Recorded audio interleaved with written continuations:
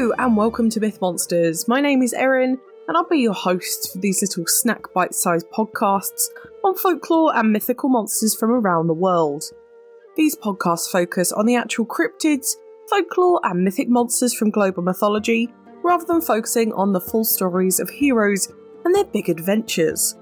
I'll also be dropping in some references that they have to recent culture, and where you can see these represented in modern day content so that you can learn more and get as obsessed as I am about these absolute legends of the mythological world. Ho ho ho, happy holidays! It's our last episode of the year and we are doing something slightly associated with the holidays, but not as well known as other monsters we've covered in previous years. So, what are we covering? Well, we're heading over to eastern Scandinavia, to the islands of Iceland and the Faroe Islands, to look at a monster that is often joked about in this part of the world. Yes, we are looking at the fairy mound and hill house dwelling creatures, the Huldufólk, for this year's holiday special. The Huldufólk are often described as elves, and most commonly as hidden people. These creatures are almost identical to people, and the only way to tell them apart is that Huldufólk have an outstanding philtrum of the upper lip, where humans, we have a little concave one instead. They have their own communities and live in the fairy mounds or natural mounds within these two countries, as well as in the dips of hills and cliffs. Huldufólk are sometimes represented as being tiny elves that are only around 6 inches tall. However, they can actually be any size and are most likely to be running around as normal people. They often wear all grey or all green traditional 19th century Icelandic clothes, and their hair is very often all black, which is very different to normal Icelandic, which is very blonde. They mostly live normal lives like us. They will have jobs, go to church, their children will play with others, but they do all of this within a parallel world, behind the rocks and caves of Iceland, mirroring everything we do in their own communities, which gives them that other title, the hidden people. However, that doesn't mean that they do not interact with humans. Whilst they are on our side of the world, they are usually completely invisible, but they can be seen by children and can make themselves visible to adults that they deem worthy. Like most elven or spirit myths from around this part of the world, they like to be respected and offered things. Local communities to fairy mounds will very often build them house fronts to place in front of the dips in the cliffs where they live, or they'll pray to the elves for good fortune whilst leaving them food and drink. It is advised in Iceland not to throw stones, so as not to hit the hidden people, and not to call them by their real name, the Alfar, to avoid their wrath. What their wrath results in, though, we're not actually too sure, other than mischief and accidents. They are known for stealing important things such as tools, but can also break machinery, cars, or anything of high importance. But it's never said exactly what they do to cause it, or why people are so afraid of angering them. They are mostly benevolent though, and because they have this hidden world that mirrors ours, we believe that there are differing genders who can go on to procreate and have children, therefore continuing the race. However, the hidden folk rely on their homes not being destroyed on the other side, so Icelanders naturally try and protect places like fairy mounds for the Huldufólk. There are a couple of instances and events where the Huldufólk are celebrated throughout the Faroe Islands and Iceland. Most importantly, for this holiday special, it's at Christmas. When Icelanders hold parties in their houses, it is customary to clean up after themselves and to leave food for the elves for their own late night partying on this night. On New Year's Eve, it's thought that the Huldufólk will move to new homes or visit other mounds, so it's traditional to leave candles out to help them find their way. On the 13th night, which is January 6th and is the official last day of Christmas in Iceland, bonfires called Alfabrenna or elf fires are lit that night.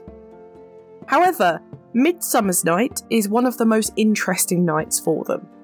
It's believed that standing at a crossroads during the late hours may bring wandering Huldufólk to you, and they will lure you with gifts and money. It's believed that taking these gifts will lead to misfortune, and refusing them will lead to extremely good luck.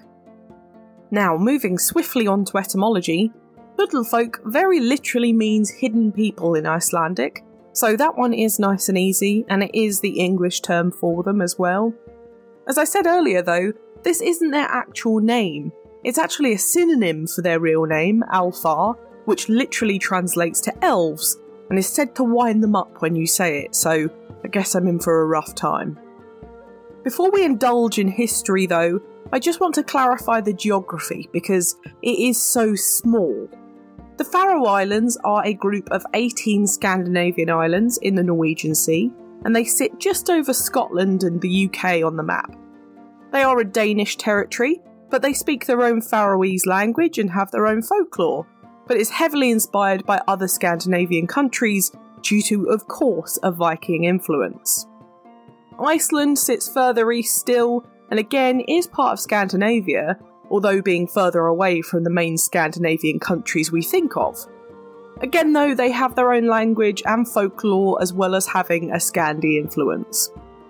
Now, onto their actual history. This goes back to the Viking era with our old favourite text, the Poetic Edda, which if you've heard any of my Norse mythology monsters before, you will know of this text. It's one of the oldest known to mankind, and we believe this was written in about the 10th century. Elves were within this, and they were noted to be fertility symbols, but not much else was spoken about them within it. However, elves within Scandinavian and Viking folklore were really big, with differing types all across the different countries. Elves are actually a big part of Norse mythology as well, and are considered to be their own race. There are different types such as the Svartalfar, the Dokkalfar, and the Lossafar, or in English, the Black Elves, the Dark Elves, and the Light Elves, all of which were crafters that rivaled the dwarves of Norse folklore. I covered general elves not too long ago, so I won't go too into them here, but they are just generally pretty widespread across Norse myth and across Scandinavian folklore. Huldufólk are just another type that are specifically from Iceland and the Faroe Islands that can turn invisible instead. That is the only difference, but they are technically a class of elves. Iceland itself was not settled on until the Vikings did in 870 AD, and was officially part of Denmark until 1918 after the First World War. And the Faroe Islands were thought to be inhabited by Scots, Celts or other Scandinavians before the Vikings invaded in the 800s, and the Faroe Islands were actually then declared part of Norway until 1814, when they were officially handed over to Denmark. And whilst they are still a sovereign country under them today, they are technically an independent nation now, but they are also still considered a Danish realm. But why is all of that important? Well, mainly because it's interesting to give geographical context, but also the Vikings are a huge part of Huldufólk history. This is because they all originate from within this folklore, carried from Vikings from Denmark and the rest of Scandinavia, to all of those exterior islands to those three main countries we really think of. But this was followed swiftly by Christianity, and this swept across Iceland and the Faroe Islands in the 11th century, and brought a completely new concept of the Huldufólk with it. The Icelandic Christians rewrote the tales of elves to say that they could be traced back to Adam and Eve, and they said that they were the dirty, unwashed children of Eve herself, and she wanted to hide them from God. God found them and declared that what man hides from God, God will hide from man, leading to their invisibility. Another theory is that they were the children of Lilith, Adam's first wife, and so were fallen angels, condemned to live in the space between heaven and hell. Following all of this, though, and the Christianisation of these countries, there was actually a movement to ban dancing in Iceland in the 12th century, and the elves were thought to love dancing.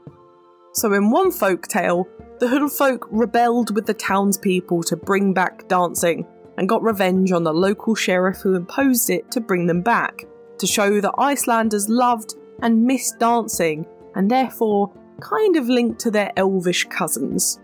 The ban, of course, was eventually lifted altogether, but it's a nice little story.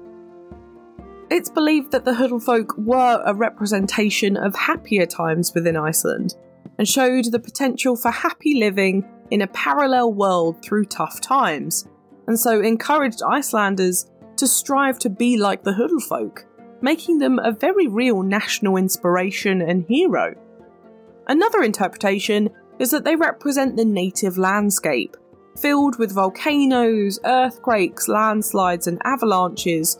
It was a way to explain the unseeable things that caused these disasters that happened out of the blue with such disregard to human life, and it's much easier to blame it on a supernatural entity when you don't understand the geography of the place you are on. Realistically, for Icelanders, it's a case of if you annoyed the elves in the hills, you would get a landslide, and this really is mirrored in other cultures when it comes to cautionary myths about the landscape that you're on, but also about a creature that could take you away and there's no reasonable explanation behind it other than supernatural within those times. Of course, we know better now, but back then, they totally didn't. Speaking of modern times, now they represent the Icelandic identity and culture, and they are a source of pride for the locals and a symbol of their country and landscape being so unique and pure. They are still massively believed in, and as well as the locals building houses for them, they also actively avoid fairy mounds and known Huldufólk dwellings when building for people. There's a great modern example of this with Afsfjordvega, or Elf Hill Road in English, which is a road in Iceland that was at one point intended to run through Afhol, which is a hill where elves are believed to live. Construction was begun on this road on 2 separate occasions, but each time a collection of misfortunes and thefts prevented it from being completed, very much pointing to the elves, and the builders were very much believers and decided not to continue. Eventually, though, the road was finished, but a stone had to be moved after a seer negotiated with the elves, and now has its own street number on the other side of the road, and is considered to be an elven church. In 1982, over 100 Icelanders went and protested at a NATO base for building near an elf dwelling, and they demanded that they either move or prove that there were no elves nearby. And in 2004, a company called Alcoa had to halt construction to inspect for elven ruins, and they hired a government official to come and look at the place. They did eventually build, though. In regards to statistics, though, 54% of Icelanders believe that they could exist, but only 5% are completely convinced that they are. There are places you can go and visit and get your elven education, such as the Elf School in Reykjavik, where you can have a class for 2 to 3 hours for about $64. This school holds all the testimonies for people who have witnessed elves, and they have over 900 accounts on record so far, but their classes generally cover Elven and Icelandic history. There is also the Hafnarfjordur Elf Circle route, which is a guided 90-minute walking tour around the Elven Hills. I fully intend on doing both the next time I'm over in Iceland, and I generally love to go to the Faroe Islands, as they have the most amazing folklore, but if you are over there, I highly recommend both of these activities if you're at all interested in Elven history. Now, this is usually the part where I talk about real life and mythical comparisons, but realistically, there aren't many things I can compare these to in real life, in regards to animal or people examples. Of course, they are a type of elf, so that's the easiest mythical comparison that I have, but realistically, they are those things, so I'm not really comparing them, so it's a bit tricky. They also really remind me, though, of household spirits from Norse folklore, the Tomter, who live in a parallel universe within the halls and walls of houses, collecting things forgotten by humans, and they also demand to be respected. In that case, though, we realistically can compare all household spirits, and most recently we've covered kobolds, but there are brownies, hobgoblins, boggarts, and all of those others too. I have covered some of these before, but the rest are yet to be done. I'm actually really excited to cover the Tomte at some point. They are one of my favourite Scandinavian myth monsters. But you can totally see the comparison between the household spirits that I've mentioned and the Alfar or the Huldufólk. There are certainly some differences there, but there are also some big similarities. But let's move on to modern media. I've got a few things specifically for Huldufólk this week, but realistically a lot are just Fae and Elven parts. I've most picked up on tropes around hidden Elven villages and all of those kind of things, so I hope that this works for you. For art, I would really recommend looking at the pictures of houses that people have made for the Huldufólk in Iceland and the Faroe Islands, because they are unbelievably cute, as well as having a look at the fairy mounds that are across Scandinavia. But otherwise, there are loads of independent art pieces for these sweet little creatures too. You can also go and visit those fairy mounds that they live in throughout Iceland and the Faroes, and the most famous is Elfin Hill, or there's Alfaborg, and you can get out there and have a look. I really, really recommend going to see them for just a really cool geographical thing, or architectural thing, I suppose, naturally. So get on out there if you can.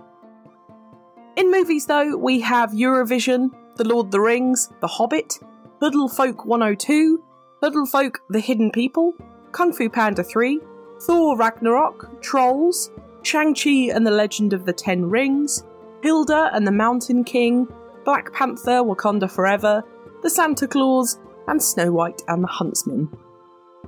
For TV, we have Hilda, Let's Go Luna, Queen's Blade, Merlin, Barbie Presents Thumbelina, Disenchantment, The Dragon Prince, Trolls, My Little Pony Friendship is Magic, Rings of Power, Black Clover, Kulipari, An Army of Frogs, Adventures of the Gummy Bears, and Avatar The Last Airbender.